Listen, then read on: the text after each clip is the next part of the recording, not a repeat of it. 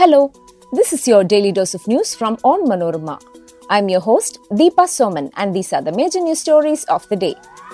First news from Kerala Assembly. 7 opposition MLAs were booked for intent to cause riot a day after ruckus in the State Assembly.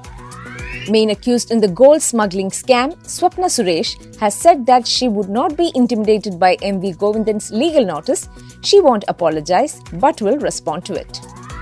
CBI has booked former Delhi Deputy CM Manish Sisodia in snooping case. In the buffer zone case, Supreme Court on Thursday suggested modification of its judgment as a solution to concerns. Gianni Infantino re-elected unopposed as FIFA president. Let's get into the details. A day after the violent uproar in the Kerala Assembly, police on Thursday registered a case against 9 MLAs and watch and ward staff.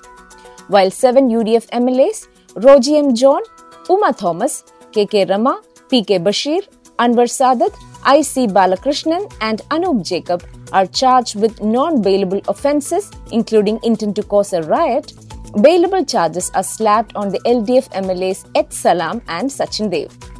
Thiruvananthapuram Museum Police registered the case against the opposition MLAs over a complaint filed by a woman watch and ward staff.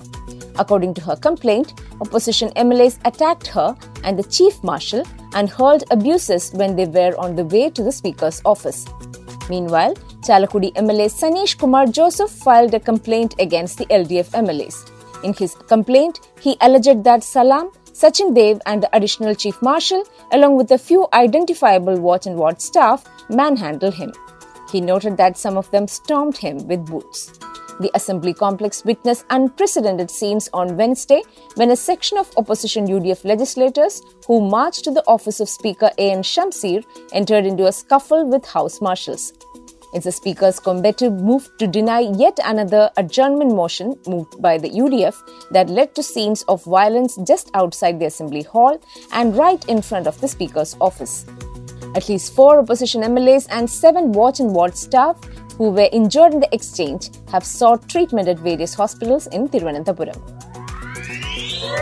Swapna Suresh, the prime accused in the sensational gold smuggling case, said on Thursday that she will not be intimidated by the legal notice sent by CPM State Secretary MV Govindan. The notice was sent in connection with her recent accusations, stating that Kannur native Vijesh Pillai visited her in Bengaluru on behalf of Govindan and offered to pay her a total settlement amount of Rs 30 crore for handing over information on Chief Minister Pinarayi Vijayan, his family members and CM's additional private secretary CM Ravindran. The notice sent by Govindan demanded that Swapna tendered an apology for her remarks and pay Rs 1 crore as damages. Even if the police file a case in all the districts, I will not be intimidated. I hope that police will find the person who was in the hotel with Vijesh, she said. She also said she does not know Govindan. She added that she is not aware why a defamation case was filed against her. I did not make a statement against Govindan. I merely said that the person who met me mentioned Govindan's name. My lawyer will file a reply when I get the notice, Swapna added. Swapna was responding to the media after appearing at the Kadugodi police station to give a statement in the complaint against Vijesh Pillai.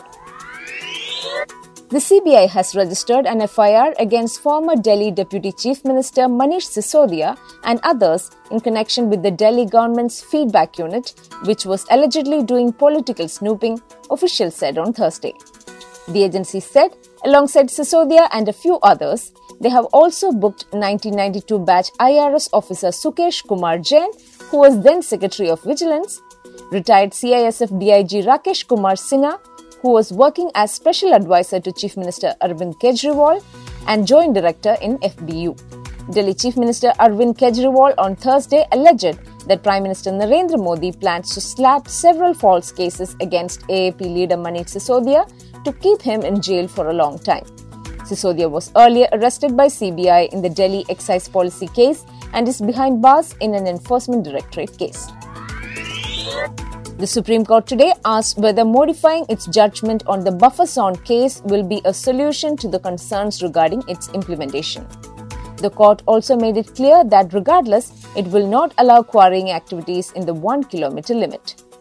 Kerala admitted in the court that the details of the case weren't well presented before. The state has requested to exclude 17 protected zones in Kerala from the buffer zone limit. 1/3 of the state is forest area and there is a huge density of population around it. The state said that rehabilitating them is extremely difficult. Gianni Infantino was re-elected as FIFA president during the 73rd Congress in Rwanda on Thursday. He promised record revenues in the next 4-year cycle of $11 billion as he called for more football to be played around the world. Infantino stood unopposed, making his re-election as head of football's governing body a formality. This is despite him not enjoying universal popularity among member associations for a range of reasons, including pushing for a failed plan to play the World Cup every 2 years. That brings us to the end of this episode. Thanks for listening to Daily News Dose, hosted by me, Deepa Soman. Daily News Dose podcast is produced by Vishnu Muralidharan with technical production by Idea Brew Studios. Follow Onmanorama.com for detailed updates on the latest news and be sure to come back tomorrow.